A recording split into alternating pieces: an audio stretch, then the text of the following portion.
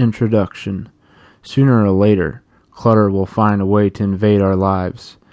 In a materialistic world that constantly encourages us to buy and to keep on buying, finding the time to sort, care for, and use all our material possessions can be increasingly difficult.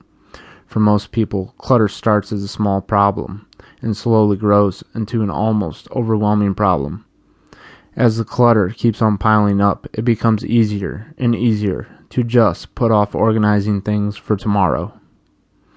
Whether your clutter problem is just beginning to take root or has already grown to mind-boggling proportions, the tips below will help you sort through it all, and more importantly, help you decide what to throw and what to keep. It will also guide you as you systematically go through the clutter. However, all the suggestions below will not help if you do not take action.